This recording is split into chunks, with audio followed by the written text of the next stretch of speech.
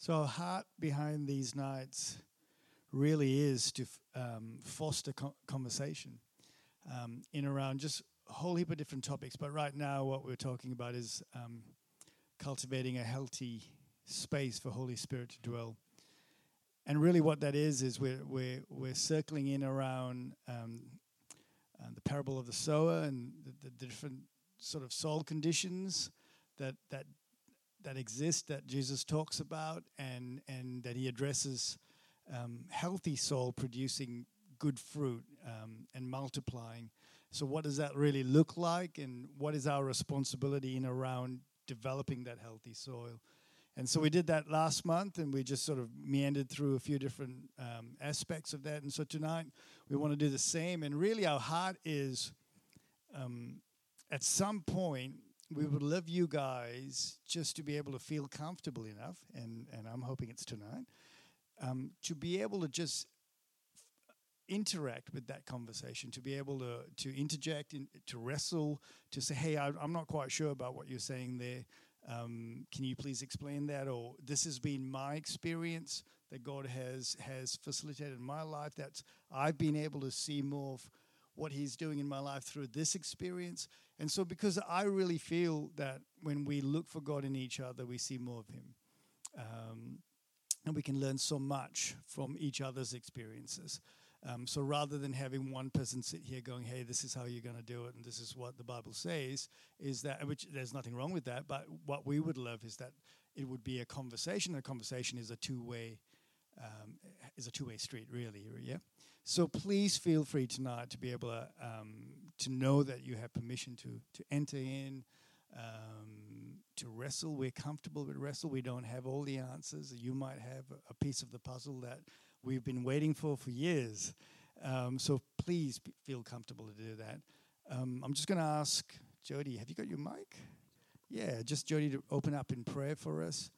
And then we'll get started, hey? And just so you guys know, we haven't sat and gone through a bunch of notes and kind of planned any of this. We have a rough idea what is on our heart, and really our desire is that Holy Spirit will lead the rest of it, and I'm comfortable that he will if we give him the space to. So that's my heart tonight. So, but maybe before we pray, I just want to introduce a couple of people that are going to help with this conversation. So Brad Joss from Paradox Church, most of you would know, and Jody Rempel. So Greg is usually with us, or was with us last month. He's just had a little baby, and so he's busy doing baby things. I'm hopefully he'll be back with us next month. Jodes, would you like to pray for us? Be great. Lord Jesus, we just come to you and we thank you for this, just this beautiful opportunity to come and gather and just enter into this space as we open our hearts to what you want to say to us through each other, Lord, and through your Holy Spirit. And so, Lord, we invite you here to do what only you can do, Lord Jesus. And we pray for courage in each of us to speak your truth, to ask the necessary questions, Lord, and just have a time of learning, and growing in you. In Jesus' name, amen.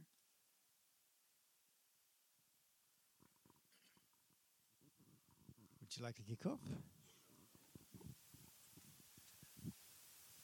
Hi.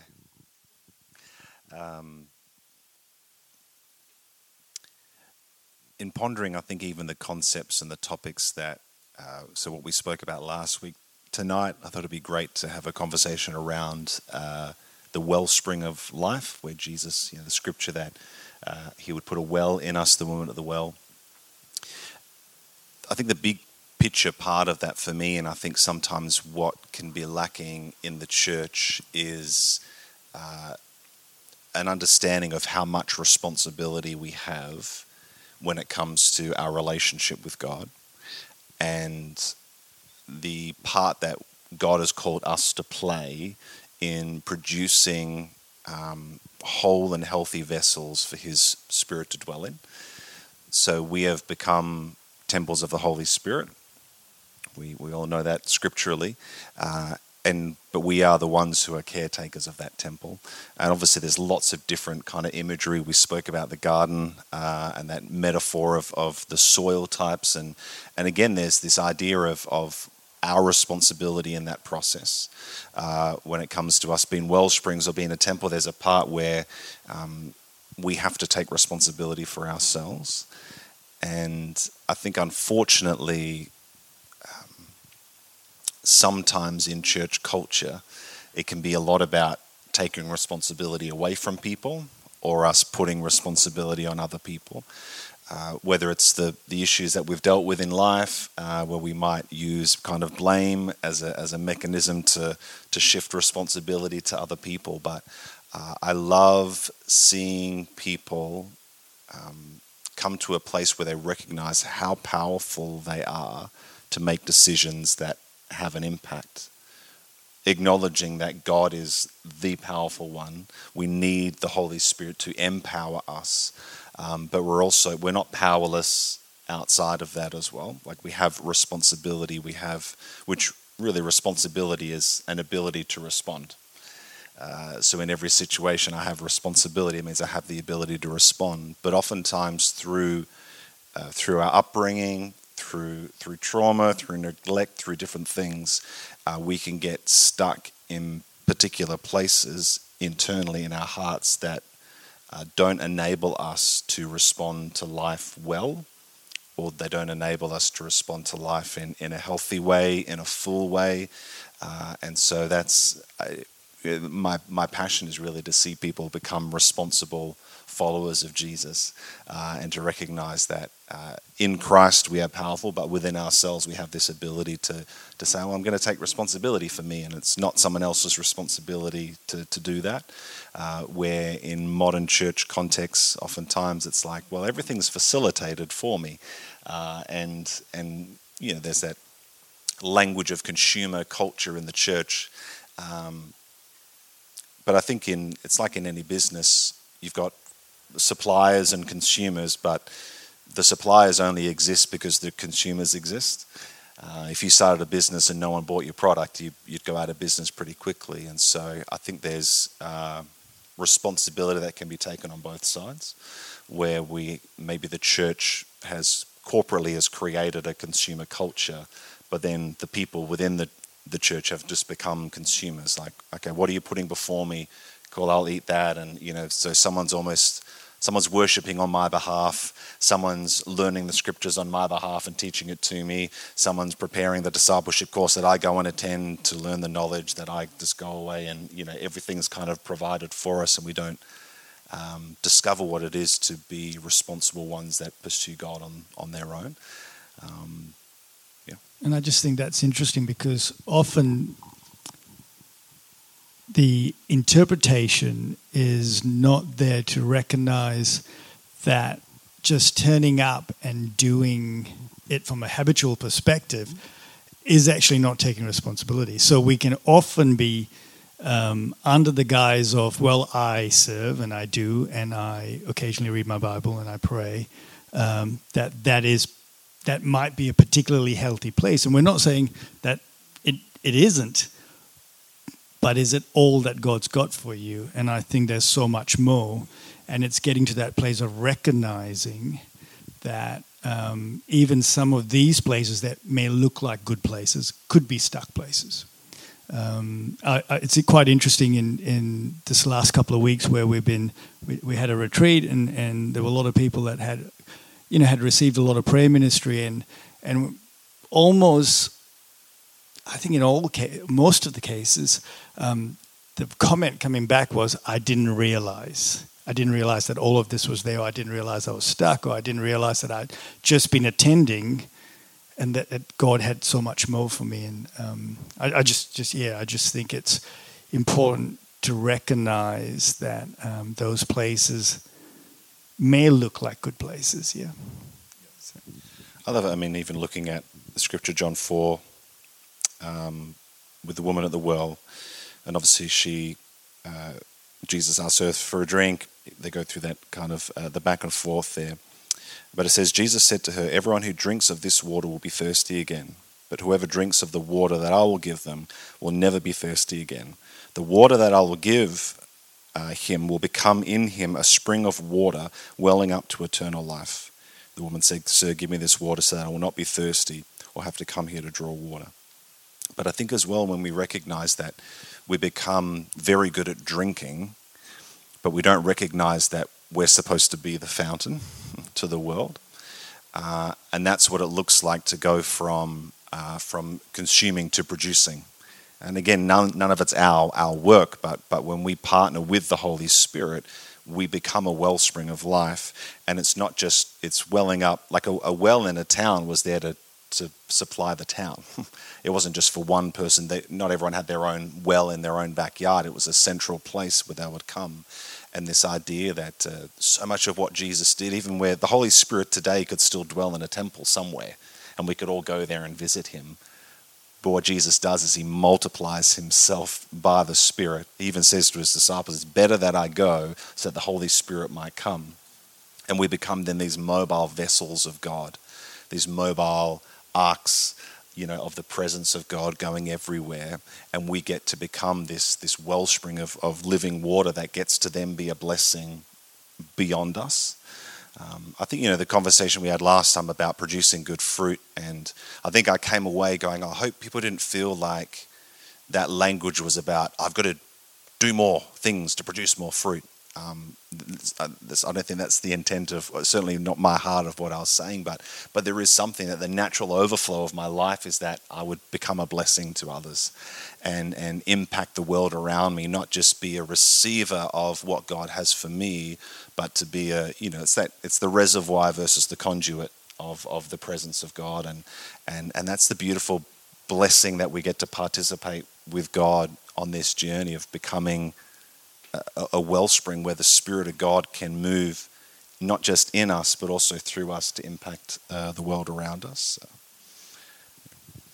Jody, did you want to maybe just share some thoughts? And I like the way Brad puts it from the perspective of, going and drinking to the overflow. So, I was thinking about that this afternoon, reading that scripture and the physicality of Jacob digging that well, then there was the water coming out. But the reality of that well, I suppose the reason it was put there was so that when people were thirsty, they would come and drink, right? As opposed to Jesus saying, I'm giving you living water inside. It is going to flow from you, period. So then it's flowing out of you, as opposed to, I am now thirsty, I need something, I'll go drink. So I would love to hear your thoughts on that. Yeah, hearing Brad talk. And I just wanted to just quickly touch just before that on, when you were mentioning that consumer culture that sometimes we can be involved in church. And, we can come to church and, I've been part of, pastor for a couple of years, and it also is a two-sided street when you're in that role, when we can rock up to church and we look to the platform and we look to, our leaders to meet our needs. And that is it's a very easy system to slip into. And it's also, but as a pastor also, it's a very dangerous position on both sides when we're looking to a person to actually be the Holy Spirit for us. And, I think that's why there can tend to be quite a lot of burnout in our church leadership. And, in this culture is that, because you can feel the pressure of, oh my goodness, there's so much need out there. There's so many people that are requiring so much, attention, and the heart is genuinely, I really want to be there for everyone, and I really want to meet their needs, and I want to meet with these 300 people, and the heart is there. But I just love that, God has given each and every one of us the Holy Spirit within us, that when we get this like really deep within us, that we are all the overflow, that we can actually be ministers to each other, and that we can, does that make sense? Like working in that overflow. And so it's not just resting on those that are speaking from the platform, or those that have a label, or those that are titled, pastor. Their roles are very important in teaching, and it's not undermining or underestimating the roles of those positions, but it certainly isn't to be the Holy Spirit. Like, their role isn't to be the Holy Spirit to anyone. And I just think that's, that consumer culture, which I believe God is stirring, and He is shifting this now as we're, realizing that we carry, that power of the Holy Spirit, and getting that real revelation that we can all come alongside each other and truly, if that makes sense. But I just think that's really, it's just so important in this day and age. And I think there can be a concern to empower people. Like, if we acknowledge we have the resurrection power of Christ dwelling in us, the same power that raised Christ from the dead, Romans says, dwells in you, how much more will He not give, life to your mortal bodies? Like, there's a significance that I don't know if I certainly haven't fully comprehended the fact that the very presence of God dwells in me. Like, that's next level, out of this world kind of crazy concept.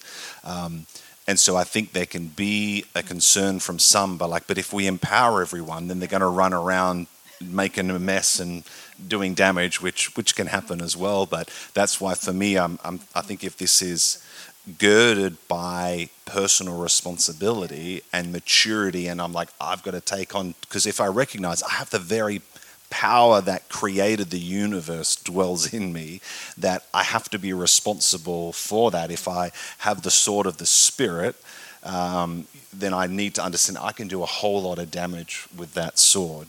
I can do a whole lot of good stuff, or I can do a whole lot of bad stuff. But that's why, for me, I'm like, I think people need to be empowered and released to run with God, but they also need to be equipped and matured to be able to steward the presence of God well. So. And how do you see that done? Like, how in your space, what does that look like?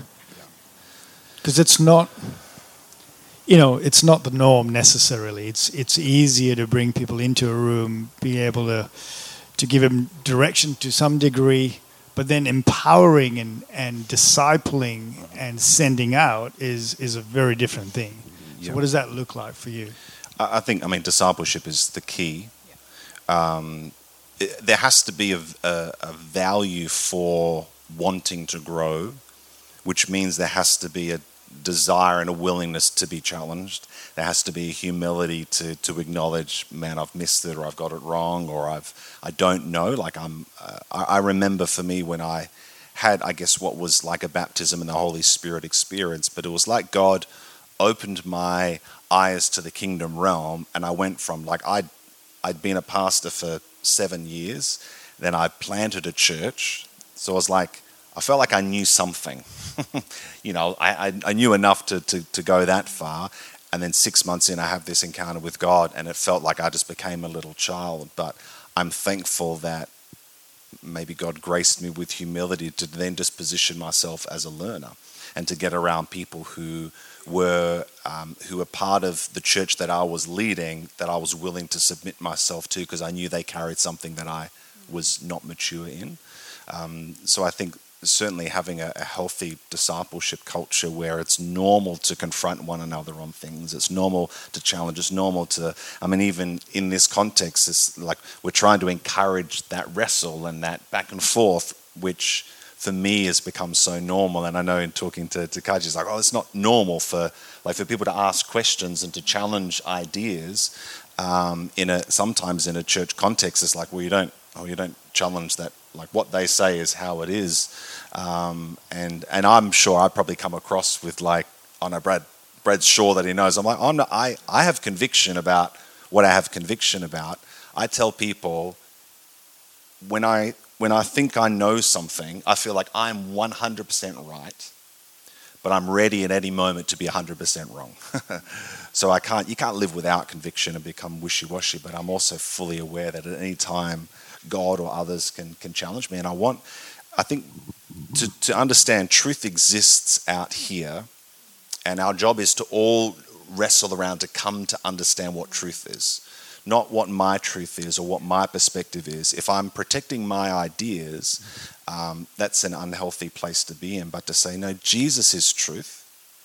He is, I love whatever you think of Bethel and Bill Johnson, but I love when he says, Jesus is perfect theology. Like if you look at Christ, he is the exact imprint of the nature of God. He is the revelation of all of the nature of the Father. And so that's what we're after. We're after, well, what is truth? And to be in an environment where we're pursuing truth, not my perspective, not my theology, not my opinion, not what's going to keep me safe, not what's going to head in the direction that I think things should go. I think we all posture ourselves to be able to hear, receive, and respond to what Jesus is saying, and we're all fighting for that same thing. So. Yeah, absolutely. Craig, did you want a mic at all? Oh, Les is going. We know you probably don't all want to be on the microphone, but it's helpful for the recording for others later on. So.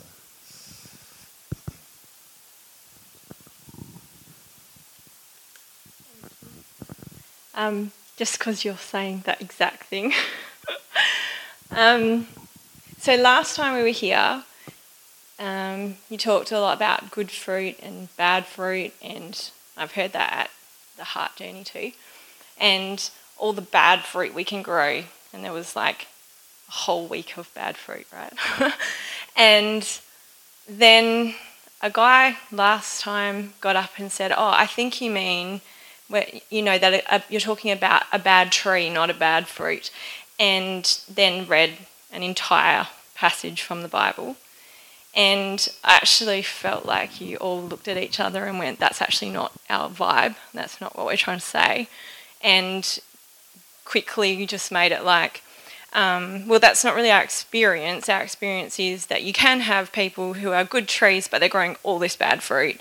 And the way I perceive is probably that two different things are being talked about, possibly. So that what you're calling bad fruit and what he's calling bad fruit in that passage in the Bible are probably different things, which I'd be really interested in you talking about. But I did feel like it was just, that whole passage was just dismissed. Like, it's in the Bible, you just read this whole passage.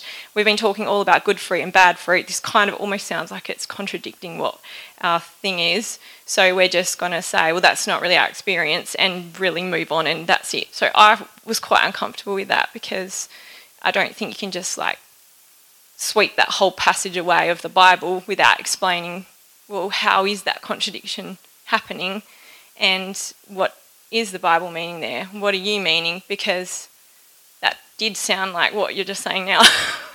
And so, yeah, that's a question I have. Like, can you get into that, explain it, rather than just kind of make it like, that's kind of wrong, but it's the Bible, so we can't really say it's wrong, so we're just going to move on. Yep. I can't give you an in-depth theological response to that, because I haven't spent time in particularly studying that passage. I haven't other times, but I think it's probably the difficulty is having a conversation like that. What was said wasn't a question. What was said was a rebuttal of everything that had been shared. So I think there's also a place for having a conversation like that that's not public and not becoming a battle of ideas or making people feel uncomfortable as well. I think there is also a healthy forum for that. I think if it was posed as a question, hey, what do you think about this scripture? Then we probably would have been a different pathway potentially. So I do think they're different contextually, and the point of what is trying to come across in those scriptures is different. Again, where there's lots of scriptures that talk about similar topics but in very different ways. I mean, there's the withered the fig tree that's withered and not producing fruit out of season and different things. There are different metaphors that are using similar agricultural terminologies but are meant to be actually focusing on different things. So, yeah, to answer the question as to how do you respond to that, I think Greg, was the one. I guess, yeah. I didn't mean it if it was like actually felt like it was an argument. I didn't feel that personally. Yep. I just felt like it is kind of a point. Like, obviously, there's a place where the fruit is determining that the tree is bad, right? I'm not saying that's just the passage. So just in the context, and I'm not saying what it exactly means. Yep. And I'm not trying to argue the point at all. Yep. But is the fruit? So if you do produce bad fruit, what you're saying is the tree's bad? I'm not saying anything. I'm just saying, what does it mean? Like when it says that a good tree cannot produce bad fruit and a bad tree cannot produce good fruit, yet we do see in our lives that you see somebody who, or yourself, and you truly want to follow God, and then there's times when you're seeing this result in your life, which in your kind of context of calling bad fruit. Like, I just wonder there obviously may be two different things that are happening here, but since we talk so much about good fruit and bad fruit, and then it's mentioned like that a good tree can't produce bad fruit and a bad tree can't produce good fruit. Yep. Yeah. So the context, Matthew 7:15, beware of false prophets who come to you in sheep's clothing, but inwardly are ravenous wolves. You will recognize them by their fruits. Are grapes gathered from thorn bushes or figs from thistles? So every healthy tree bears good fruit. The diseased tree bears bad fruit. Healthy tree cannot bear bad fruit, nor can a diseased tree bear good fruit. Every tree that does not bear good fruit is cut down and thrown into the fire. Thus you will recognize them by their fruits. So again, the context there is false prophets. It's talking about the fruitfulness of what's coming out of their ministry. It's not necessarily a response of who they are as people, but Jesus in the context of these people who are coming, saying that, oh yes, we are prophets of God, but actually they're false prophets who have bad intentions in that context. That's the good fruit, bad fruit kind of framework. So he's not necessarily talking about the condition of someone's heart or someone who is, there's different fruits that come out. This is clearly in that particular context of being in prophetic ministry in that place. So again, to label a whole person, is that entire person, are they evil or are they wounded, misguided? But I think what Jesus is talking about is in the context of false prophets, whereas our language is talking about believers who are, people will say, oh, well, a Christian can't be demon-possessed. As a core, not that there's a scripture, but that can be a cultural kind of norm. And then I'm like, well, I've just met a whole lot of people who thought they were Christians then and who weren't, because I've cast demons out of lots of Christians and they love Jesus, and yet there's stuck places, there's oppression, there's different things. And all of that, and we use metaphors because that's the best way that we know how to describe really complex things. We talk about body, soul, and spirit as like these three kind of dimensions of who we are, and that's in I think it's in 1st or 2nd Thessalonians. It talks about it talks about that, but where's the spirit part? And we can do 3 concentric circles, and we can talk about this. It's an imperfect imagery that's trying to explain a really complex spiritual and natural kind of combination. So yeah, again, I think probably the awkwardness of in that particular interaction was more around. It wasn't a question that was posed to wrestle through. It was an answer to a question that you had raised earlier, and so probably, I didn't know. I just didn't feel like it. Like I didn't know what the answer was basically. So since you said you want the questions and you want to wrestle it, that's good. So this is just my simple take on it.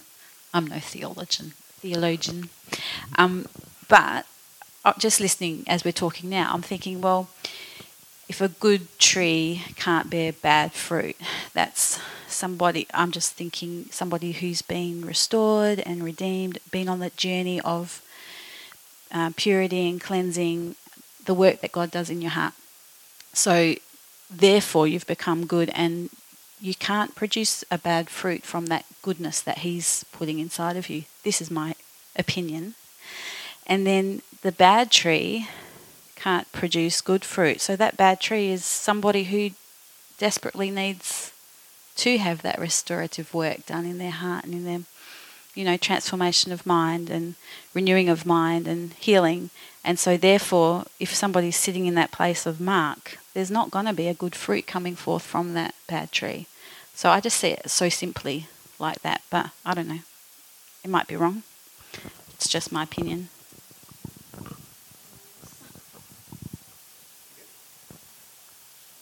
And I think also in that situation, because I know the gentleman who spoke up, and so we ended up having quite a long conversation afterwards, and then during the week, in regards to all of that, and an explanation of perhaps the analogies that we were using.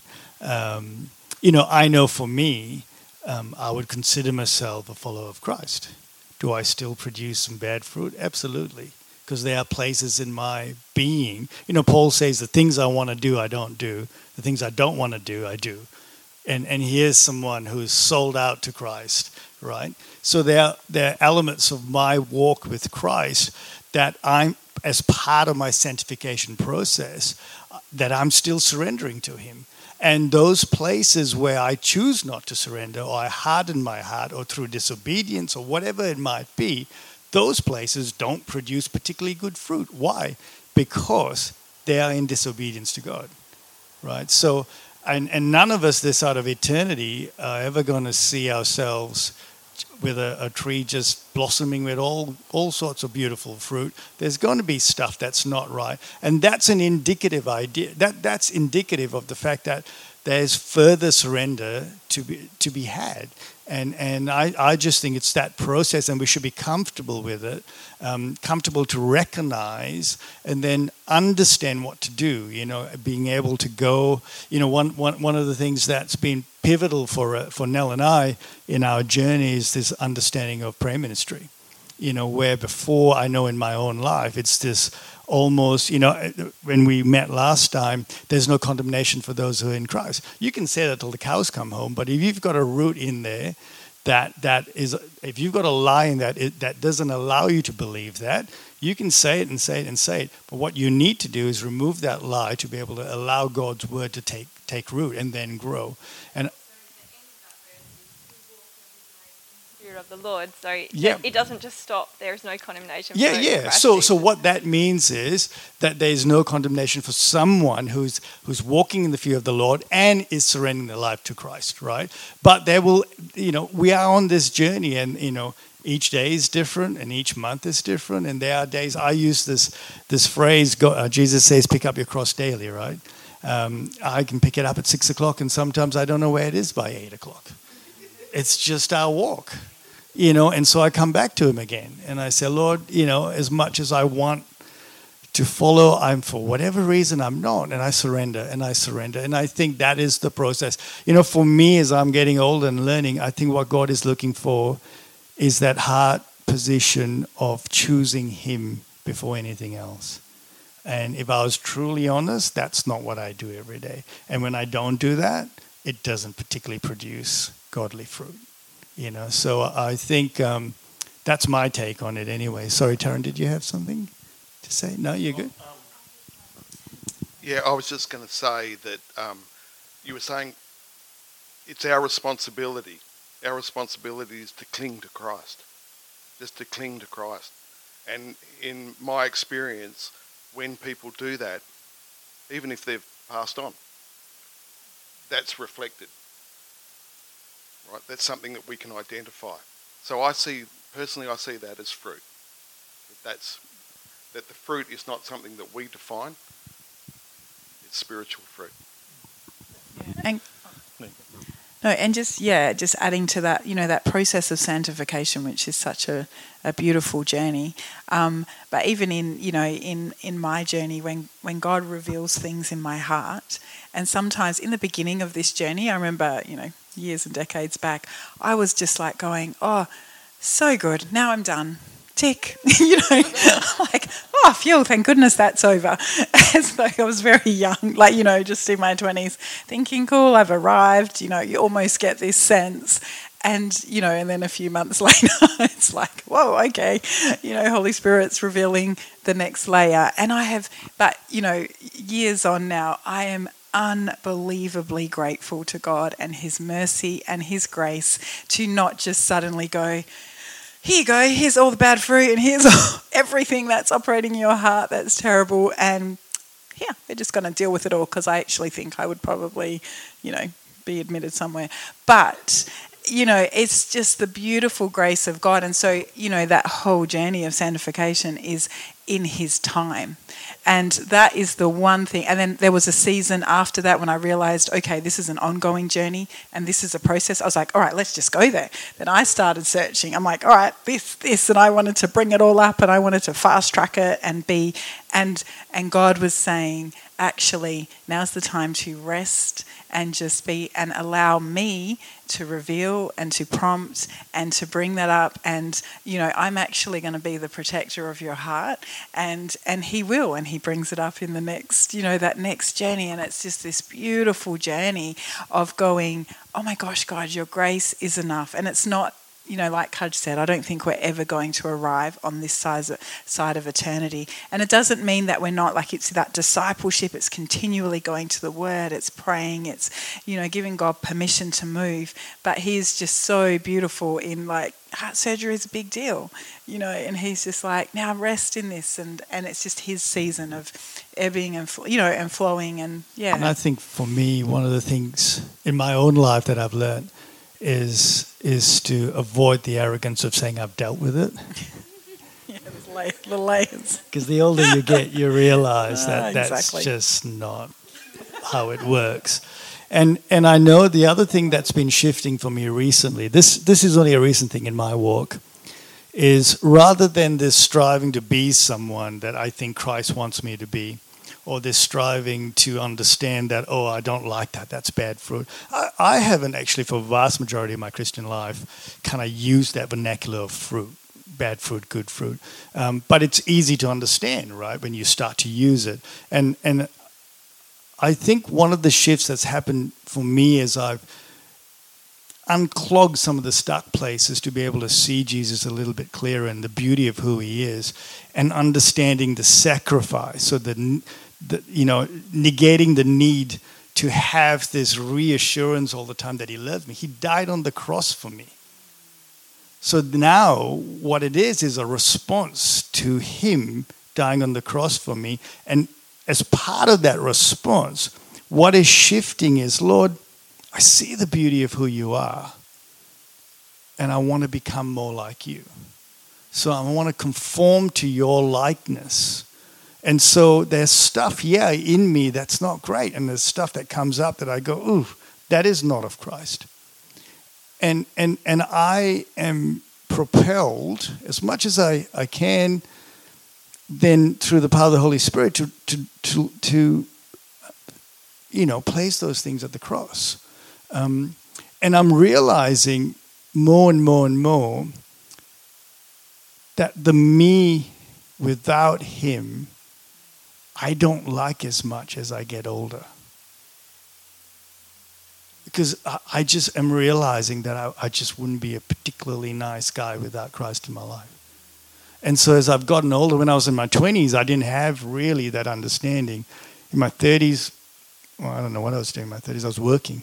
In my 40s, then it started to come to play. And then it wasn't until we had significant trauma and I had to cling to Him that I realized, wait a minute.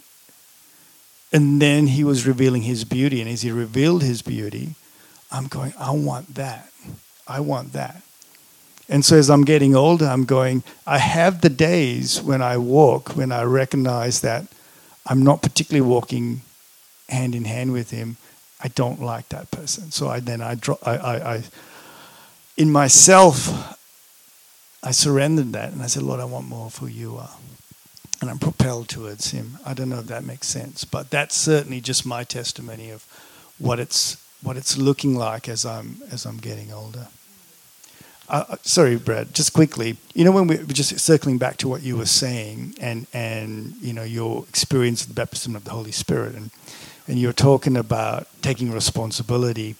I don't know, would you be comfortable to share that moment in your house with Amy? Because I'd like to lead into a space where, we're back talking about the woman at the well, where he asked the lady, "Where's your husband?" And I kind of think that was a little bit of a moment for you where you kind of went, well, maybe I have to take responsibility. Would you mind sharing that? Absolutely. So I didn't grow up in the church. Became a Christian around 16. I started attending church when I was 16. I think I became a Christian, a follower of Jesus at 19. Again, and that was through a traumatic experience where I lost my cousin in a motorbike accident. And it really just shook me up to say I need to get serious about following Jesus or walk away. It was a crossroad moment for me, and thankfully I chose Jesus. Did a journey, became a youth pastor of a church, did that for a number of years, and at 27 planted the church that I pastor now. And we were 6 months into that church planting journey. I think the vision was just to be missional people out there transforming the city. We're in the city of Kwinana and just blessing people and loving people and doing lots of good stuff, proclaiming the gospel. And it was a Wednesday night at my house, and there was myself, my wife, Amy and Rachel, they were sisters, and another young guy, Simon. And I was at a point, 6 months into planting a church, and people weren't there on the Wednesday night, and I was like, I was just kind of lamenting and frustrated, like, where are people? Like, this big vision to transform this city, and no one's here. And I said the line, "What's wrong with people?" And Amy responded with, "Maybe you're the problem." And so, which was lovely to hear. Thankfully, I responded with, "Tell me more," not "Get the hell out of my house." And so, again, it's like that gift of humility in that moment to say the right thing and respond well. And she just shared, like we love the vision and we love what you're believing God to do, but you're trying to do all of that without the power of the Holy Spirit. And I was like, well, I want that. Like, I don't want to do it without God's power. And so they offered to pray for us, for my wife and I. And as they prayed, they just wept as they prayed, and because we'd grown to love each other and we were really close friends and community. But they had just been contending for God to break out, not just for it to be Brad and his ideas or good biblical ideas, but no, it's got to be God's power to have that outcome. And so within a week, everything had shifted for me. So I didn't have any spectacular moment on the night, but I went to bed that night and I said to my wife, I think something really significant happened tonight. And within a week, we'd seen a miraculous visitation, someone that we prayed for, that a miraculous angelic visitation, and turned a whole circumstance around.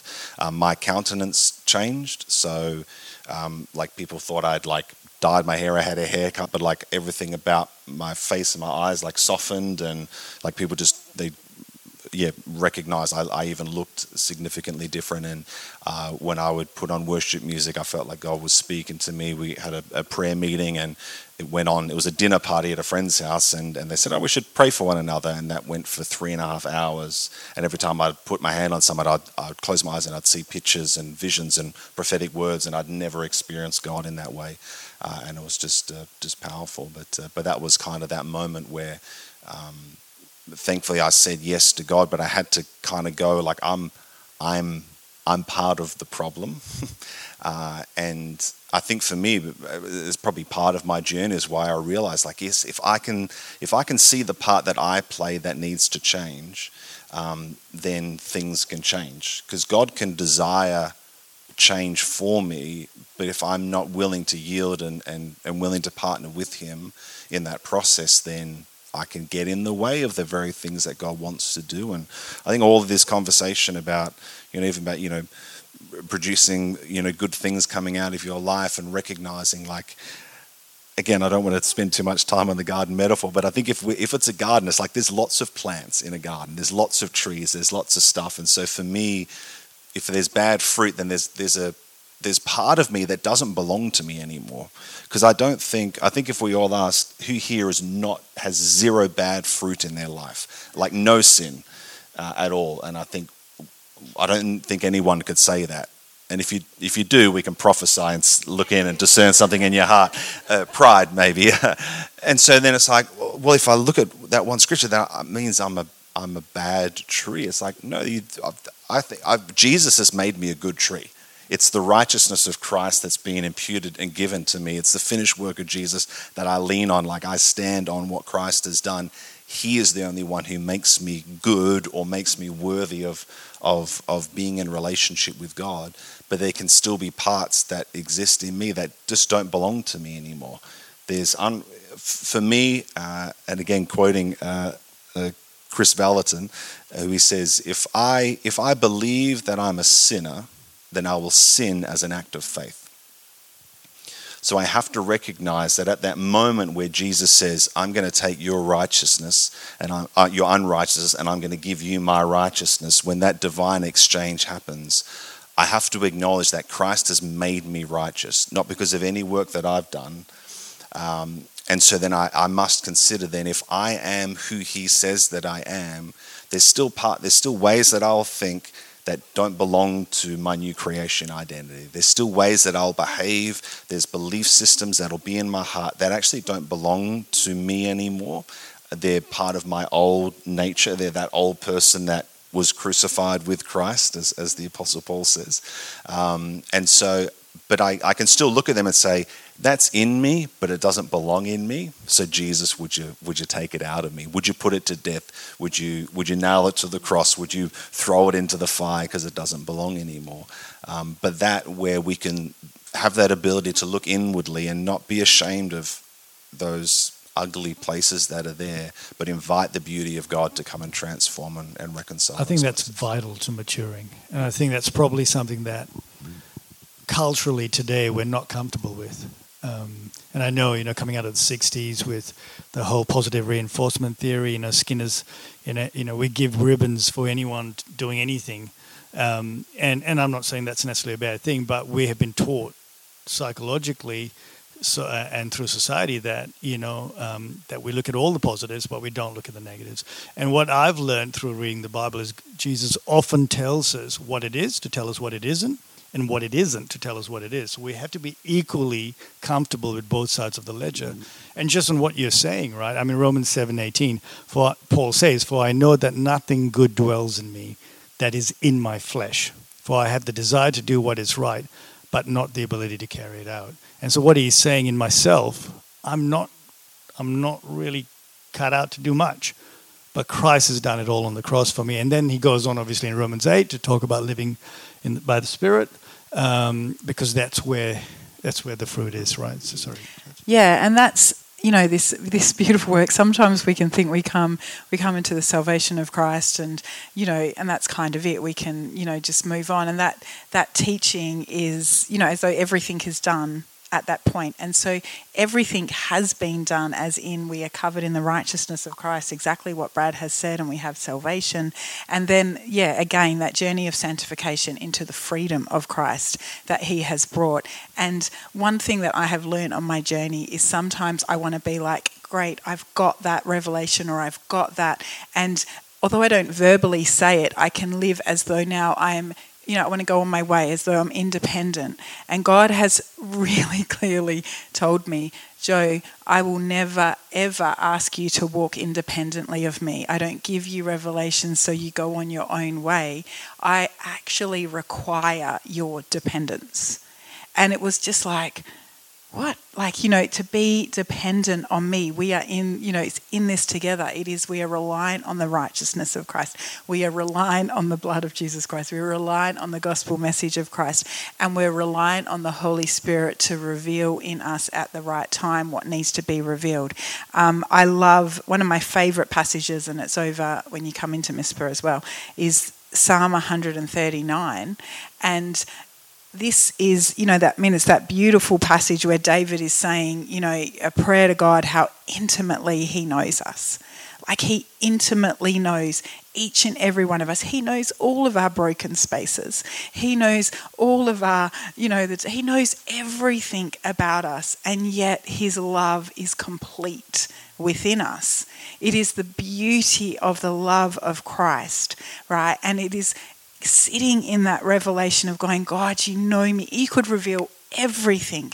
You could, there's nothing, that is not seen in me, and yet your love is complete in me. And that final part of that passage where it is, search me, O God, and know my heart. And it says here, test me and know my thoughts, and then point out anything in me that offends you, and lead me along the path of everlasting life. And that's, when we rest in that, when it is, we will, we continue to read the Word of God, to be in relationship with Him, but it's resting in His love, and then, doing all these things of discipleship, but it's not this striving. I remember for years and years I had such a striving mentality of needing to know more, needing to be more, needing to whatever it was to be a better Christian, as though I was earning, really, even though I knew God loved me, the earning of God's love. But we can sit and rest in that. And it doesn't mean we, we become these complacent Christians, which sometimes it's, oh well, all done, He loves me. No, that's just, that's the other side of the journey. But that resting, but it's His job to reveal in our hearts. It's His job. I don't think we've done a good job as Christian community to equip people as to what to do with their sin. I think we're very good at telling people what sin is and what they should do and shouldn't do. But we're not necessarily equipped as so what do I do with this sin, which you could label as bad fruit that's coming out of your life. I don't think that makes you, and again, I think some of these contexts of like evil stuff come. I'm not saying you're murdering people. It's like it might be that, lust is coming up in your heart, or you weren't completely honest with your boss when he confronted you on that thing. Like, it could be little things, but we need to know. So, and if it's like, oh, I shouldn't. I'm supposed to be a good. Okay, so I've got to stop doing that, and we wrestle and we strive, and then we stumble and we fall, and over again, and then we recognize, it's almost like we can't. Sin is so bad and so disgusting that I can't even look at it, so I hide it away. So then I lean into denial, and I just avoid those things, or I put them into a hidden place, and I certainly don't share that with anyone. Whereas the Apostle Paul says, confess your sins one to another that you may be healed. Like there's something where people have. Shame is such a huge thing in people's lives, which is a whole structure that says when you do wrong, you are wrong. It's not just, guilt is a gift from God, which says you have done wrong and there's a way to deal with that. Shame says I am wrong. There's something wrong with me, and we live in these structures. And so for me to be able to help people to say, no, it's okay to face your sin. Jesus has paid the price. He's broken the power. But if it's residing and active in you, then you need to go and do that journey with the Holy Spirit to get to what is that sucker? Where did that come from? And Holy Spirit, would you show me what do I need to do even to partner with you? And that can sometimes be repentance. I need to repent for that sin that may have been committed many, many years ago. And so it's not a big deal to God. But He's like, but we're gonna do a little digging here and get to this thing, and it's not spending your whole life with internalizing and self-reflecting on every little thing, but stuff comes up in our lives, and there's a reason why you're doing that. It's not just because I must just be a bad person, or maybe I'm not a Christian. It's like, oh no, there's this stuff that where God says, work out your salvation with fear and trembling. I love that scripture. For it is God who works in you to will and to work for His good pleasure. So I'm like, if sin comes up in my life, I'm like, all right, me and you, God, we're going to go on a journey, and you're going to find great delight and pleasure in us getting to the root of whatever this thing is that's causing me to behave in these ways that don't align with my new creation identity that you've given to me. So.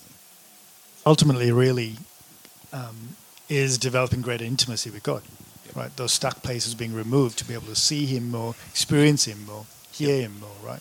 Yep. So I'm curious, Jodes, you were talking about this, we all go through those stages and where you want to know more and you want to do more and do you think that's misled identity?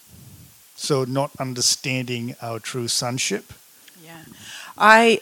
My personal journey with that was, I've been in, church leadership as really young and been around lots of conferences and, doing all these things and have watched, how you've watched and heard lots of messages and I think what happened in my journey when I came to this revelation was it was probably in my mid-30s. We were, this is crazy to admit actually right now because it's like surely you would know this, and we were involved heavily in a church leadership team, and I remember God saying, just started to make me aware of I didn't know the love of God, and it was, and actually conversations came back to me where I was all about, let's tell people how to live and, speaking truth. So I'm very much a truth teller. That's one of my things. And so that was my real passion. And so when I spoke, it was all about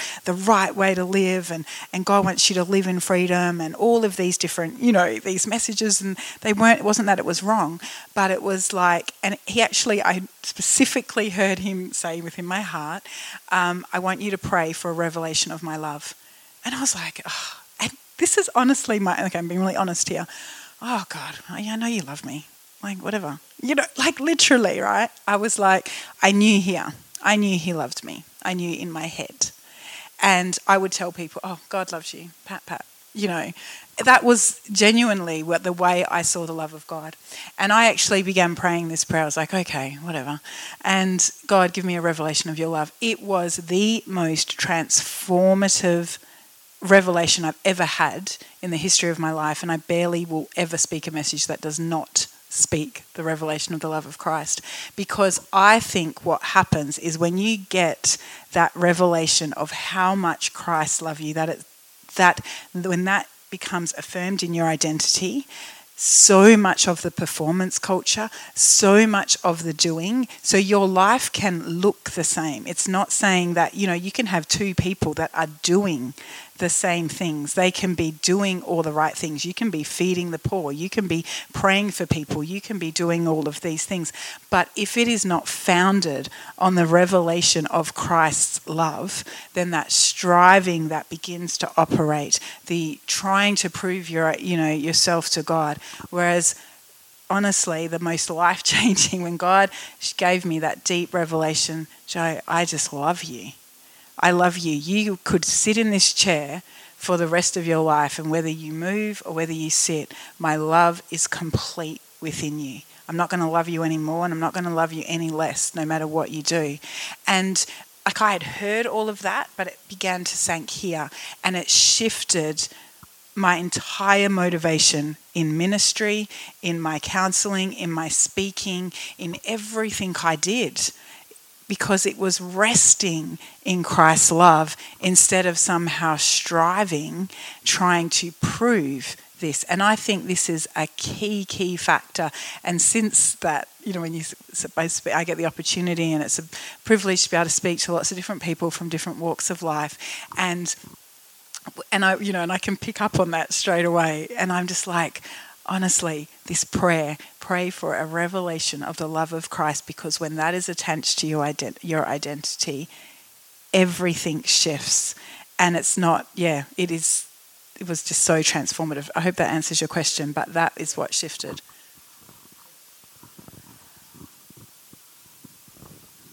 I just want to back that up, because I've had that revelation over the last couple of years, but in relation to Hebrews 9:10, where it talks about Jesus' sacrifice once and for all for our sin. And so same, head to heart. I've known that. I've known it in my head. I've spoken about it. But when it goes to your heart and you go, oh my gosh, God, and it's totally tied to performance as well. completely undone at the beginning of the year about performance. And he just keeps revealing this to me through those scriptures where it says Jesus, once and for all, he went to the cross for our sin. Once and for all it was done. And he goes to prepare a place for us. And in the meantime, later on in, I think it's chapter 10, he says, and you are being made holy. So when I received that, it was just like, this thing just sunk in me. I'm like, striving has to go. I don't have to do anything he's done it for me. And there's a place waiting for me in eternity. Like I am his child, but I get to enjoy the journey of this life with him, being made holy. It takes all the pressure off. I don't have to do anything. He's making me holy as I just yield to him and yield my heart to him. He does the work in my heart, but all he wants is my heart position towards him and my yes, and he does the work, and I'm being made holy, and it's a lifetime of being made holy, and I'm up for it. And it's just so freeing because like we don't have to jump through hoops. We don't have to earn God's love. He's done it. He loves us. He's given his life for us. Do we believe it? And can we receive that love? Can I quickly just say, because I remember thinking that just as you're speaking there, when we spoke about the love of Christ, actually, as in my younger years and growing up, I think, well, yeah, there was definitely elements of a religious spirit operating within me, I'll be honest. And so I saw the love of Christ as an excuse to do what you want to do. Like, and I saw people going, oh, God loves me, I can do whatever I want to do. And almost in this way of like, oh, don't worry, God loves you if you, this kind of weak, watered down version, which I think has, it did enter the church, which really depleted and diminished the power of the love of Christ. And so I really felt to say that, because if some people are thinking, in that similar vein of thinking it's almost like an excuse to live whatever life you want to do, when God deeply gave me that revelation, the desire to then lead a life worthy of the calling that he has called me to became so much more pure, because I was truly motivated to then live that life. Whereas before, when I look back on my before moment and after moment, I was living a life that I felt I had to live, worthy, but it wasn't motivated by that. And so the deep revelation of Christ's love doesn't water down your relationship in any shape or form. It doesn't make you think I can do whatever I want to do.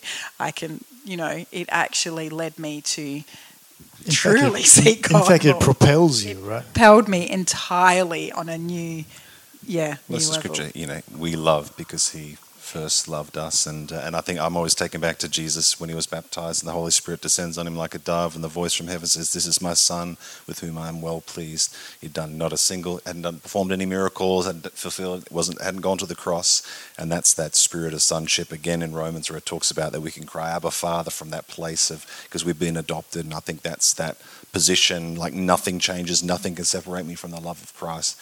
But then from that place, I get to love him. And so it's working from love, not for love, where we've been patterned in our culture to work for love, for acceptance, and yet in Christ we work from that place. And we do lots of great things, but with very different outcomes. So, yeah.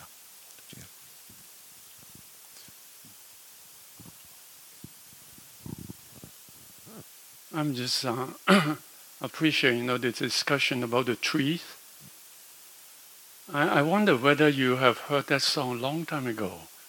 Lemon tree, what a pity. Da, da, da, da, da, da, da. We bought a house, when we first arrived here. And in our backyard, there's a lemon tree. And for 2 years, there's no fruit at all. Well, I've seen, in our neighbor, there are hundreds of lemon trees, like lemons, and the lemon trees. So, I know nothing about, the church, not church planting or church growing, but, planting. So, one day, somebody drive around and say, chicken manure, sheep manure, 20 years something. I say, it's good. I'm going to buy a whole bag of manure, put some brick around the lemon tree, and then, throw all the manure in. And I hose it, with a lot of water. Water, fertilizer, everything is there. Wait for several months or a year, no lemons. What happened? But I have an uncle here, and he's been in Australia for many years. And also, he grew a lot of trees, mangoes, everything, in his front yard, backyard. I said, Uncle, how come there's no lemon? He's a man of few words, but he's a handyman. He just take, what do you call that, scissor or what? Yeah, and just prune it. He said, Thomas, it's just too many leaves. So chop, chop, chop, chop, chop, chop, chop, chop, chop, chop, chop, chop. And then just leave, few branches with some leaves. And you know what? After a few months, I smell something so sweet. Lemon tree, what a pretty. And the smell is so good.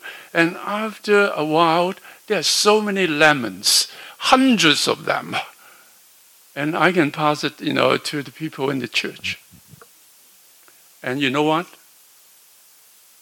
As I listen to you and appreciate, the lady who bring this up, just very simple, For one thing, I don't know, what you've discussed in the last conversation, but I understand, for parables, there's a different way of interpreting parables, narrative, and everything. That's called hermeneutics, how to explain the scripture. So when you look at the scripture, it's very different. Let me read you something very interesting. Then Jesus began telling them this parable. A certain man had a fig tree that had been planted in his vineyard, and he came looking for fruit on it, but did not find any. So he said to the vineyard keeper, for 3 years, and I have come looking for fruit on the fig tree and have found none. Cut it down. Why does it even this is Amplified Bible. Why does it even use up the ground, depleting the soil and blocking the sunlight? I don't realize, that they amplify it that way, blocking the sunlight. But he replied to him, no, sir. Let it alone, sir, just 1 more year, until I dig around it and put the fertilizer there. Wow. So the lemons comes out. But you know what? My brother is a PhD, of agronomy. I say, what happened? And he explained to me, about, cutting the leaves, then it have the chemical balance, of everything. So it let the lemon tree grow. Wow, I said, as I listen, as I pray before I come here, thank you so much for this conversation. To start with, Brad said about Christians should be responsible for our growth, even working out, the salvation. He said, I like that scripture. But Janelle said, it's already done. David said, in Jesus, so who's right? It seems that, it's very contradictory. But it is not. It is in theology, it's called already and not yet. We are restful because you know what? Praise God. The lemon is already in the tree. Hallelujah. Amen? Everything you need for the lemon is in the tree. What is blocking it are too much leaves. even for striving for spirituality. You strive too much. So Judy said, I rest, and then the love of God comes about in your resting time. Praise God. Thank you. Thank you so much, Thomas. And, you know, one of the scriptures that really was undergirding a lot of these conversations is of course, the parable of the sower. And exactly what Thomas is saying, you know, and I know for me the revelation was, you know, you hear Jesus talk about the different soil conditions, and drops on rock, and then thorns, and which I think is an interesting one, the thorns, because I think that's the challenge we have in a lot of our Western world. You know, it says the worries of the world and the wealth chokes the seed. And then it goes on to talk about, you know, but good soil. And you know, it's just, I remember Brad saying this, and I remember meditating on this a couple of years ago. That good soil wasn't happenstance. It just didn't happen. It just wasn't one of these things where, you know, he threw some seed and went, oh, great, you've got good soil. Oh, sorry, you had rock. No, the good soil was tended to. It was toiled. It was fertilized. It was weeded. It was aerated. You know, and so whose responsibility is that? Because the lemon's there, right? So whose responsibility is that? And I think that's kind of what we were wanting to have a conversation about, is that, guys, if we go through life going, oh, well, you know, I'm just not bearing great fruit, or I'm just not doing this and not doing that, but we're not doing anything to toil the soil of our hearts, then the seed will drop. And I think for a lot of people, and certainly in my life, for a lot of years, it sprouted. It did. It sprouted. But it didn't last. So then you'd go back round, and you do everything but till the soul of your heart. Because when you start to do that, it's messy. When you start to do that, it's vulnerable. When you start to do that, you're giving permission for Holy Spirit to start to work. And I think that's what's, you know, we're saying really is our responsibility. And what does that look like? So there's always this, you know, I think in Christianese, then it's, as Thomas is going, yes, it was all done on the cross. Absolutely. That's the truth. But then we have a responsibility to work out our salvation with fear and trembling. We have a responsibility to till the soul of our heart.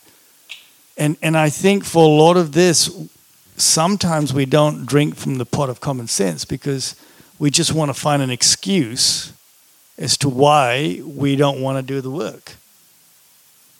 And then some other theologian will come and tell us, well, that's, you know, faith by works. And you go, did you not read James? Because if you don't, there is a response to the cross. So if he didn't want us to work, why would he say go out into all the world and preach the gospel and make disciples of men?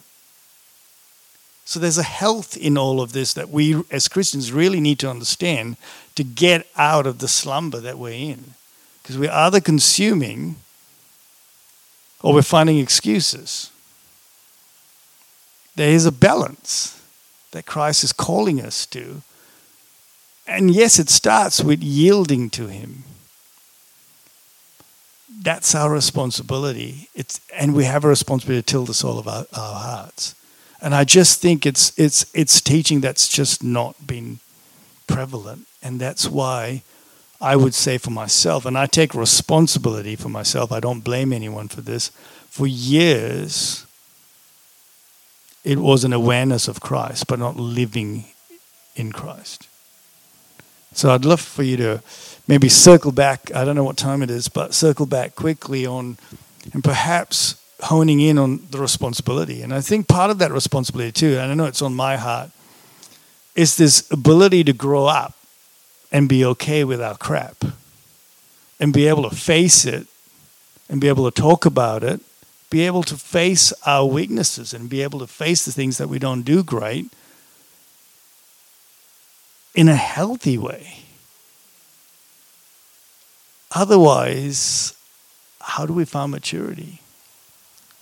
You know, we run a retail business, and I train the staff to sell. And I always say to them, don't ever tell me how good a salesman you are till you know how many sales you're losing. Because you can tell me you're doing $1 million a year, but if you're losing $3 million, your hit rate's 25%. You're not great. And it's not until they can start to identify and actually articulate why they're doing that all of a sudden their ability to grow in their sales grows exponentially. And I think for us as Christians, often we want to focus on our gifts, and we want to focus on all the great stuff, but we won't focus on the stuff that we need to surrender in order for us to become more like Christ. And so I wouldn't mind you just maybe touching on that, Brad, and going back to what is our responsibility, you know? Yeah. I think even as you said, you know, is it this one or is it that one or is it that one? I'm like, yes, is the answer.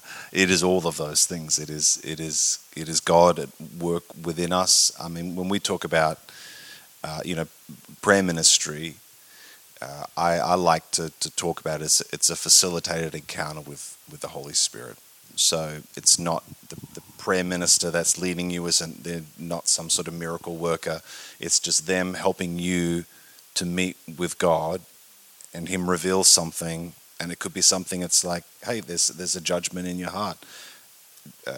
Judgments and reaping the fruit of judgment. So judgment coming back to that's a new covenant concept.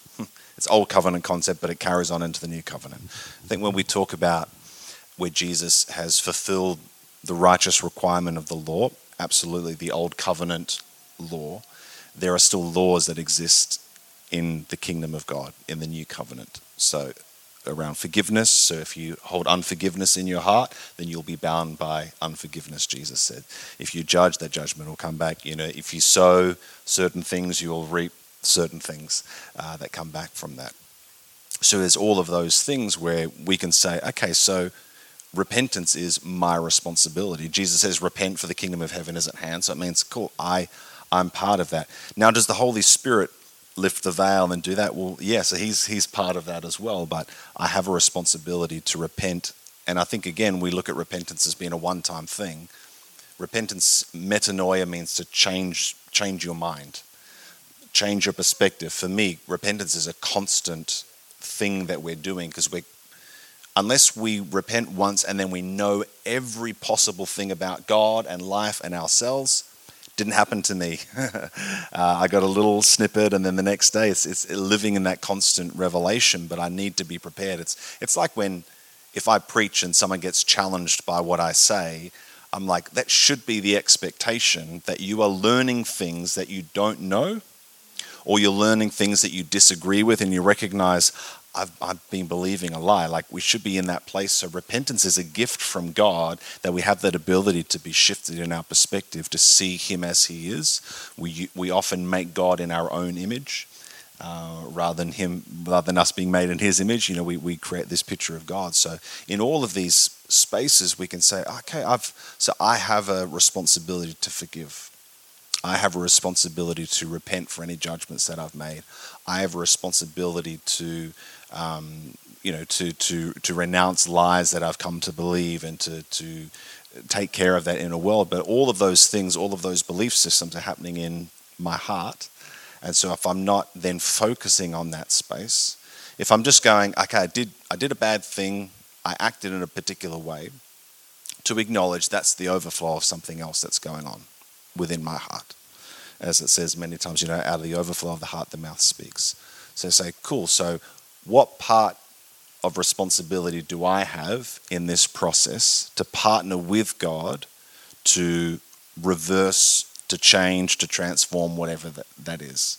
And that's, I think, the big part, the gift that, not the gift, the biggest revelation of the last probably 12 years for me has been that I recognized God is a righteous God. He has laws that He has established in His kingdom. In the same way, like the law of gravity, if I drop this microphone, which I won't because I know they're expensive, if I held it out in my hands and I dropped it, I could do that 1,000,000 times and the exact same thing would happen, because it's called the law of gravity. And the same way in the kingdom of God, there are laws. And if we violate God's laws, it's not his responsibility to make that right. It's our responsibility to make that right. So, but I thought Jesus did all this. Yeah, the power of sin is broken. The righteous requirement of the law is fulfilled. But post-salvation, pre-salvation, if I violate one of God's laws, then I will suffer the consequences. And if I live in alignment with his ways, I will suffer the consequences, the benefit, the blessing, the fruitfulness. If you sow things today, if you sow blessing, you will reap blessing. That's still a principle.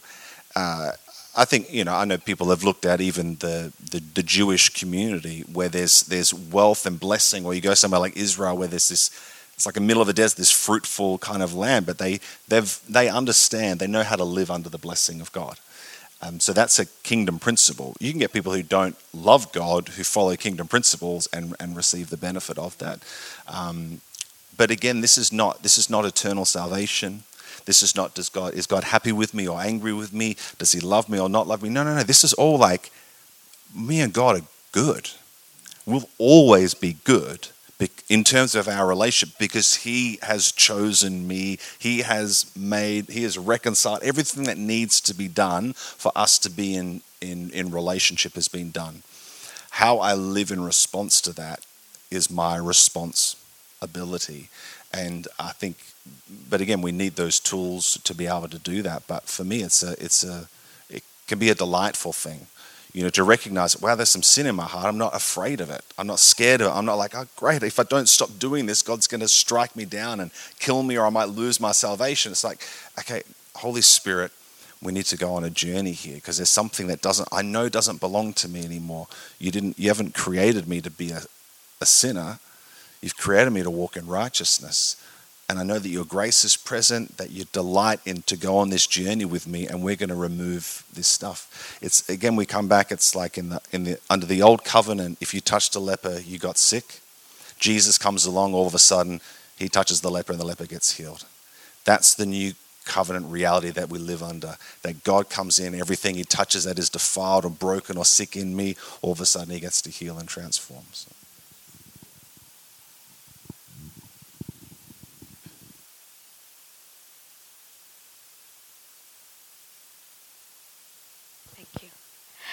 I was just reading Titus 2:11. I'm not a theologian, but this verse talks about the grace of God. So it says, "For the grace of God has appeared, bringing salvation for all people, training us to renounce ungodliness and worldly passions, and to live self-controlled, upright, and godly lives in the present age, waiting,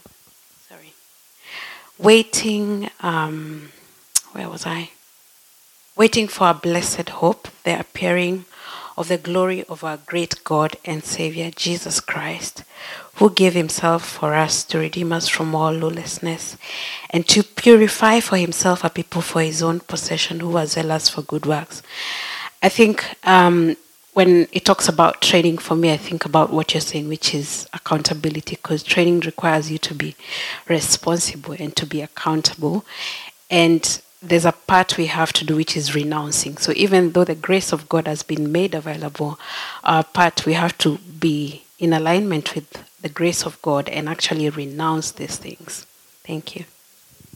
Even that word grace, which I think has been so misused and poorly interpreted in modern times, to be almost that grace is the covering of all of my sins. So I don't need to worry because grace covers me.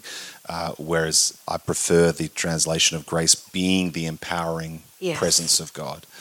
And so that's why, where sin abounds, grace abounds also, Paul talks about it. It means wherever I'm stuck in sin, there's a greater measure of God's grace, God's power to deliver me from that sin. So if I'm stuck, if it's like, I've sinned, I'm thankful for the grace of God. It's like, no, if the grace of God was present, if I was leaning into that, I wouldn't have fallen into that sin. The mercy of God covers me, the finished work of Christ, so I'm not I'm not punished because Christ has been punished on my behalf. I'm not going to be struck down with lightning, but I need the grace of God that I might be able to walk in righteousness. You know, and again, people call grace unmerited favor, where it's in Scripture it's merited by humility. God opposes the proud and he gives grace to the humble. So if you're proud, and oftentimes this is us being self-righteous to try and do the work on our own. I've got to pull up my bootstraps and try harder, and I'm never going to do that. I'm going to, cut off my right hand and do those sorts of things. Clearly Jesus is using metaphorical language in that scripture, I hope. But it's something to say like, yeah, I come humbly before him and go, God, I just messed up, but I'm so thankful that your grace is available. Would you show me? And if there's something in play where I have made decisions that have led me to be into this stuck place, or I've sinned in some way that's caused this, then hey, we're going to do that journey and you're going to set me free. And but I think it can be such a daunting, scary place to actually look at ourselves and go, wow, there's some gross stuff there, or there's some unhealthy stuff there, or there's some sin there, and yet God's like, no, it's not okay that it stays there, but I'm not ashamed of you. I'm not disgusted by you, because the power of God's holiness, His purity, and His righteousness wipes that stuff out. But it just needs to be invited into those spaces. So. I know when God's like, speak, because my chest starts to do this, and I'm like, oh, I'm just happy listening.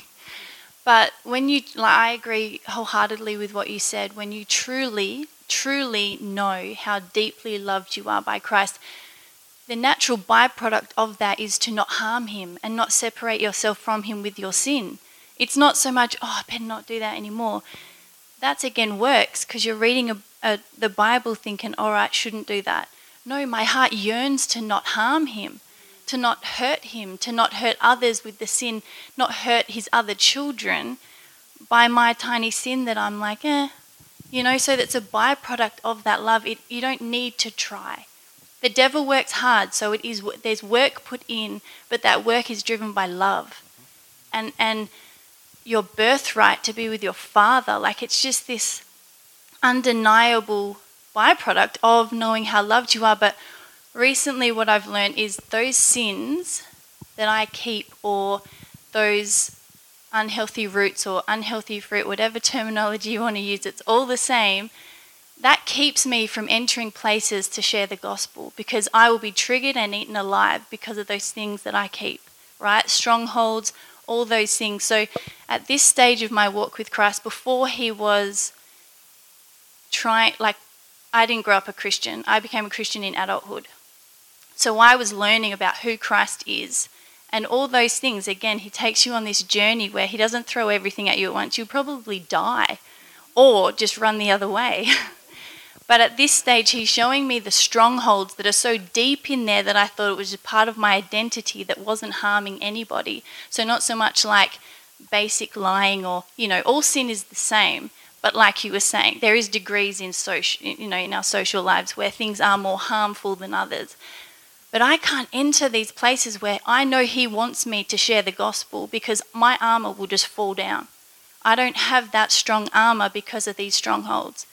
So toiling the soil, I love that analogy. That spoke right into me, because without doing that, how am I going to be called to the place he wants to call me to with the gifts he wants to give me? There's this massive wall there until I toil that soil, and he goes, let me rip that root out. You can enter anywhere and share my truth and share the gospel, because your armor is untouchable. So not only does it bless us by not having these sins there, what a blessing even if we were to do no work, that he wants to remove those things. Really think about that. That is the best gift on this earth under salvation, that all these things can be removed, that it's impossible for a human to actually remove themselves, but yet he can do that to benefit others. Is that not just the most outstanding thing ever? To toil the soil is nothing compared to what gospel you could share, lives you could change. So it's not just us sitting on our couch going, oh, I'm glad I don't suffer from that much anger anymore. Again, he wants that because it's a blessing, but yet it's for such a bigger picture that how could we not? But again, without knowing your love, why would you? It's great. Love has to remain the foundation. There's a reason why it's the greatest commandment. It should be it's our motivation to do that. And I think even what you're touching on at the end there is, I think we start in that place of receiving His love, and that's the basis and the foundation. But I think mature love is when you love the things that the one you love loves. So for me, I think if to maturely love my wife is not just to love what I receive from her, which is a blessing, but to love what she finds delight in. And I think that's, as Christians, like, it's one thing. I think so many, I'll tell a little story. It was when I was in my early 20s, and I just felt compelled by God to go onto the streets of Fremantle and just share the gospel with whoever I bumped into. And I came across this lady. She was probably middle-aged Indigenous lady, and I was talking with her, and then these guys, a couple of drunk guys, walked past, mouthed off at her, and then she just got really aggressive with them. Police came and intervened, and they immediately went to her because she was being aggressive and pulled her off. And so I intervened and said, no, it wasn't her. These guys had mouthed off and whatever. So I managed to kind of get her out of that and pulled her aside and went and sat down on a park bench on the cafe strip, and she was crying, and I was just talking to her, and I just started sharing the gospel and just started telling her how much God loved her, and just, and so her hair was all roughly been cut off by a partner. She had scars on her face from where her partner would beat her, and I was just saying, the Father sees you and you are so beautiful to God, and just started loving on her in that way. And she starts crying hearing this, and just so touched by the love of God. And I had come from leading youth group that night, and these kids, and weren't all Christians, but Christians, and you tell people, love of God, yeah, God loves us, or whatever. For this woman, it was so powerful. Another time I remember sharing with a lady in another person's backyard, again, wasn't a Christian, me and another guy, to start sharing the love of the Father, and she's like, this is amazing. You guys need to write this down, like literally, and put it in. And she was genuine, like, people need to hear this stuff. This is amazing. Like, and they're blown away, and just made me go, man, we just gloss over the fact that the creator of the universe loves you.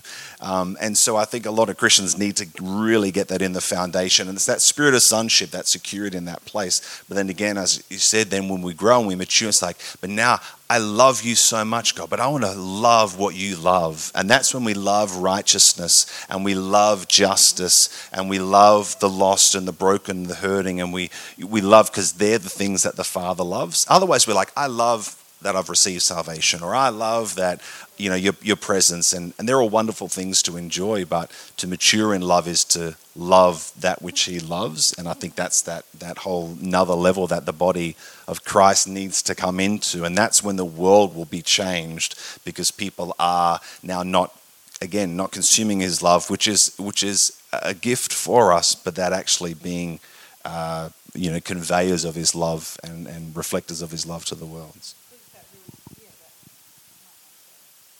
Yeah, it's that real what it does within you, that transformation then to be, which we cannot do without a revelation of His love anyway, at all. And I was just, when you were speaking also, just thinking of, that verse, perfect love casts out all fear. And, we live in a generation right now, whether in the church, outside the church, this anxiety mentality, this fear mentality that is just consuming our, our society at the moment, especially our young people. And I remember seeing that verse, the perfect love of Christ casts out all fear, when I was in that place of fear, thinking, that's the most pathetic verse I've ever, actually judging the verse. See here, all my confessions are coming out the way that my mind worked.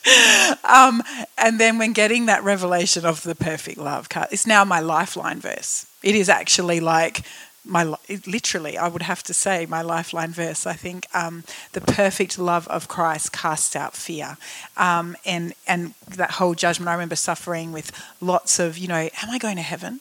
Am I not going to heaven? Have I done enough? I had this fear of going to hell, right? This crazy fear. And I was doing, all this stuff because of a great fear, I think, of going to hell when I look back on it. Do since grasping that mentality of the perfect love of Christ, which is exactly where that passage is also speaking into, fear of judgment, I am just that has evaporated. That fear has left, allowing that truth to really come in. And one thing that, sorry, it's another little side note that I was just thinking, because it says in Ephesians 6, right, the spiritual warfare passage, Ephesians 6:10, great passage speaking about the enemy being a strategist. And so, he has strategies and here we are, Paul's warning us about them. Sometimes I think as Christians we forget and we just keep getting taken off guard over and over again by the same strategy that he's used since the beginning of time. Because his number, again, correct me if I am wrong, but it seems like his most common strategy is to implant a lie within each of us regarding our own identity and our lack. So it's always questioning, did God really, give you that? Do you really think you can do that? Like, you get these dreams and these visions. And then the second one is always on the character of God, on who he is. And pretty much when you base down all of our rubbish and our bad, a lot of it will boil down to those two belief systems on how we view ourselves and how we view God. And when we get, and those two viewpoints, they're so important, our belief system. And I have noticed in prayer ministry, each time I've, sat in that chair on the other side, each time it is really the undoing. So even though we talk about toiling, the soil, which is so important, it's undoing those belief systems, those lies. And again, it is the love of Christ that sometimes I think, why do you bother with me? Like sometimes you think, yet he wants to reveal the belief systems that are not in alignment with who he truly is. Because so often when when we come to the Word of God and we read the Word of God, when it's not lining up with what we see. Has anyone else had that issue? When you're reading the Word of God and you kind of are going, okay, I've read this. My perfect love of fear, for example, casts out all fear. And reading that thinking, no, that's not right. But it was a belief system within me. And so I read the Word of God with my lens point instead of going, okay, God, that doesn't make sense to me. So therefore, what lie am I believing about your character that this is not making sense? Because the Word of God is always truth, not my interpretation of the Word of God. I'm not going to correct you. I'm going to confirm you. Yeah. Well, I think that's the first lie, the first accusation that the devil brought. Beginning of time. Is that really what God said? Exactly. And it's actually his character. He doesn't want you to know something. So it's that attack on his word and his character is the way that the enemy often brings accusations. So it's great. And over again when you're talking to people, and because that is what will disable disable an entire church, disable believers, is spoken to so many people who truly, truly believe that God loves them, who truly, they just in their head, they've got all this knowledge. They really want to do right things for God and they really want to go out and change the world. And then you begin to speak to them, but then it comes down to this belief about themselves going, oh, but I don't have what it takes. And therefore, really, we need to look at that, because the word insecurity, how we can sometimes use our insecurities to be like, I can't do this, I can't do that. So my definition, this is not don't go check me up on this, it's not a real definition, it's my own definition of the word insecurity. But my definition of the word insecurity is beliefs we have about ourselves that don't align with the Word of God. Okay, and so when we're sitting there and we are sometimes going, yeah, I can't really, feel God's prompting me to go and speak to that person. I feel God's prompting me to go and read a verse, or to, prompting me to go and do whatever, ... We all have them. It can be little in a shopping centre, like going to someone and we get that prompt and we sit there and we go, I don't think I have what it takes. Well, then you hear what I'm saying? It's like going, okay, God, that is what is disabling so many of his people going out and loving on the world and really bringing his kingdom to earth, is the way that we view ourselves, because we're choosing not to address those belief systems that are in our soil that don't align with who he says we are. And it's not prideful to say we have what it takes to do whatever he is calling you to do. You're equipped.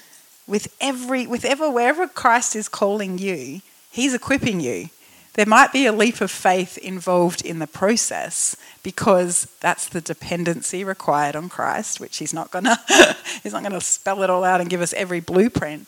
But it's that belief system, and that is what I truly believe is, as we get that revelation of who we are in Christ, address these deep things in our life that don't align with the Word of God, we're truly going to see the transformation take place out there and begin to do what we're called to do. Very long way to say that. We may have touched on it last time about those. If you believe a lie to be true, it is true to you. And this is something even where, like in the Word of Faith movement, I think we need to know the scriptures and declare them out as truth over circumstance, even when the circumstance doesn't match, all of those sorts of things. The danger is when it becomes that I'm declaring a truth from scripture that my heart doesn't believe. And so the problem is I'm trying to convince myself of a truth that I don't believe. And that's where I actually need to go, pay attention to my heart. My heart says, I don't believe that in my heart. And there's a reason why I don't believe that. Maybe it was a childhood experience or something that happened or a trauma. And I can go, okay, God, I believe, help my unbelief, as the disciples cried out. And then to do that journey. Otherwise, it's like we're working against ourselves. I know what is true, but my heart believes something different. My heart belief will trump my intellectual belief in my behaviors. I will behave out of my heart more than I will out of my head. And so if we ignore the heart space and just live from that kind of cognitive space, we'll see ourselves not behaving. And it's called in prayer ministry circles, called a double bind. This is what I know to be true, or this is what I desire to do. My heart believes different and is entrapped, so now I'm stuck within myself. Has anyone ever had that feeling? It's like, I know what's true, but my belief is different. So to give ourselves attention, and again, we need to renew our minds. It's the both and part. We're not just saying, just get all emotional or deal with your heart. It's like, no, we need to know what is truth. And there are times where, until that belief shifts, I'm going to prophesy, I'm going to declare, I'm going to speak out what I know to be true from Scripture. But if I ignore the heart, eventually that's what's going to come out. So. Yeah, 100% has to be that combination, definitely.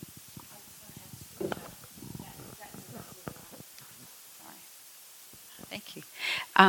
This is a wrestle that I have, not having confidence because it hasn't sunk in my heart fully. So I know what God says about me, but I'm learning to believe it. So the scripture that I go to, which I love, which just speaks volumes, is, by ourselves we are not qualified in any way to claim that we can do anything. Rather, God makes us qualified. So I have to remind myself. That's the renewal of my mind, speaking that scripture over myself. It's not me. It's Christ in me, and He is the one. If He's calling me to something that I rely on, and it is He that makes me able, that's where I rest. Yeah. That's good. Oh, the scripture reference is 2 Corinthians 3:5. Yeah. That's great. So I think it's nearly 9 o'clock. Oh, it is 9 o'clock. So I think for me, out of these conversations, one of the things that I'd love to explore maybe the next time we meet is actually, what does it look like practically to be taking responsibility? Because there's one thing to say, we need to take responsibility until the soul of our hearts, and we can talk about all of this stuff conceptually, but what does that actually look like? And I think certainly in my experience over the last few years, this idea of prayer ministry and what that actually looks like, and what does it actually mean to be looking at the soul condition of your heart, allowing Holy Spirit to into those spaces. What does that actually mean? And then also, I think in around that, and I think this is God's design, is developing a healthy community or a community of friends that will allow you to be vulnerable, will allow you to actually grow, allow you to be comfortable with your mess, allow you to actually be okay at looking at those places that need to be looked at, but also people who will address issues with you in a healthy way. What does that look like? For Brad, it was Amy going, well, maybe the problem's with you. You don't get a lot of that in Christian community necessarily. You might, but I don't think it's the default. And how do we cultivate that in that safe place? And I think that's really important because it's hand in hand. I think as we look at our hearts, and God will do the work in us through that. His design is this and this, right? So then he gives us community to walk those journeys out. So I'd be really keen to be able to explore that further, because one of the things for me in my life has been, I love that scripture in John 4, woman at the well, and one of the things that I love about it is when Jesus turns around to her and says, "Where's your husband?" There's not many of us are prepared to ask that question. So he talks about living water, he talks about everything else, then he goes, "But where's your husband?" Because he knows that there's something in her life that she just needs to deal with, recognize and deal with. It also allowed her to know that he was a prophet, because she didn't think that he knew anything about her. But those hard questions, to be able to reflect, as well as people, the Bible says to encourage and to edify. We need people to encourage and edify us. We need people to champion us. Then we also need correction and rebuke. What does that look like in a healthy way? I think that's what I'd love to explore, because again, these spaces often get ignored because we don't understand the health in it. But Scripture gives us all the health, right? So I think I'd love to be able to explore that next time, and from the perspective of responsibility. So. Sure thing. It made me think when you just said that, the rebuke part. We have a few lady small groups now that are spread around, but we started off with this little lady small group, and the Lord led us to invite the people we wouldn't invite, to invite the people that get forgotten, all of that. And at the start of that, everyone in that group, except for 3 of us who had started it, were just introverted, private, awkward, everything. And at the start, through a prayer, God impressed through, the Holy Spirit spoke through me and said, "We have no right to bring up any sin in anyone else unless you want victory in that person more than you want in yourself." And so it was like, whoa, it's this explosion of realizing that, again, it's the log and the plank and all that my daughter's learning at school at the moment, but it really, truly is, I have no right at all to bring any massive sin up in, any of that, unless I want full victory and want to take part in that victory with you and that deliverance. And so that changed everything. I thought, I didn't think the opposite before, but I didn't know that. And so when he did that through a prayer, during prayer I was like, oh, did everyone hear that? It was amazing. Like you're saying, the love of God, it just hits you and you're like, wow, my true holy love from the Lord in me for someone else is that true victory that if I don't get it, I still want it for you. Yeah, wow. That's an amazing way to look at it. So we might finish up, hey? You got a long drive home. Would you like to maybe close in prayer for us, please? Thank you. Thank you, Lord. Yeah, Father, we just acknowledge that we are just a handful of people here just seeking your truth, seeking how to live well as your followers, Jesus, seeking how to love well, how to love you well, how to love others well, how to receive your love well. And so, God, we're just thankful for this opportunity just to have a conversation around these things. And Lord, our desire, my desire, I know it's your desire, Father, just whatever is truth that was shared tonight, Lord, we're thankful for those seeds, Lord, planted, and we just ask for fruitfulness, Lord. Anything that may have been shared that you're like, that wasn't really great, would you just let those things just not land in our hearts, not land in our minds, and we can dismiss those things, because God, we all see in part, we all hear in part. You are the only perfect one, God, but we are seeking you, Holy Spirit, and we just ask for continuing just revelation, even as we go away from this time and just ponder the things that were shared or things that came up in our own mind and our heart. And we just thank you that we can ponder those things with you, and that we truly need not fear and there is no condemnation because we are in Christ. And this journey is a delightful journey that we're on with you, God, as you would bring a greater measure of righteousness and peace and joy in our hearts, in our minds, in our lives. So I just pray blessing on everyone as they go from here, as they travel, just they'll be blessed with protection and peace in Jesus' name. Amen.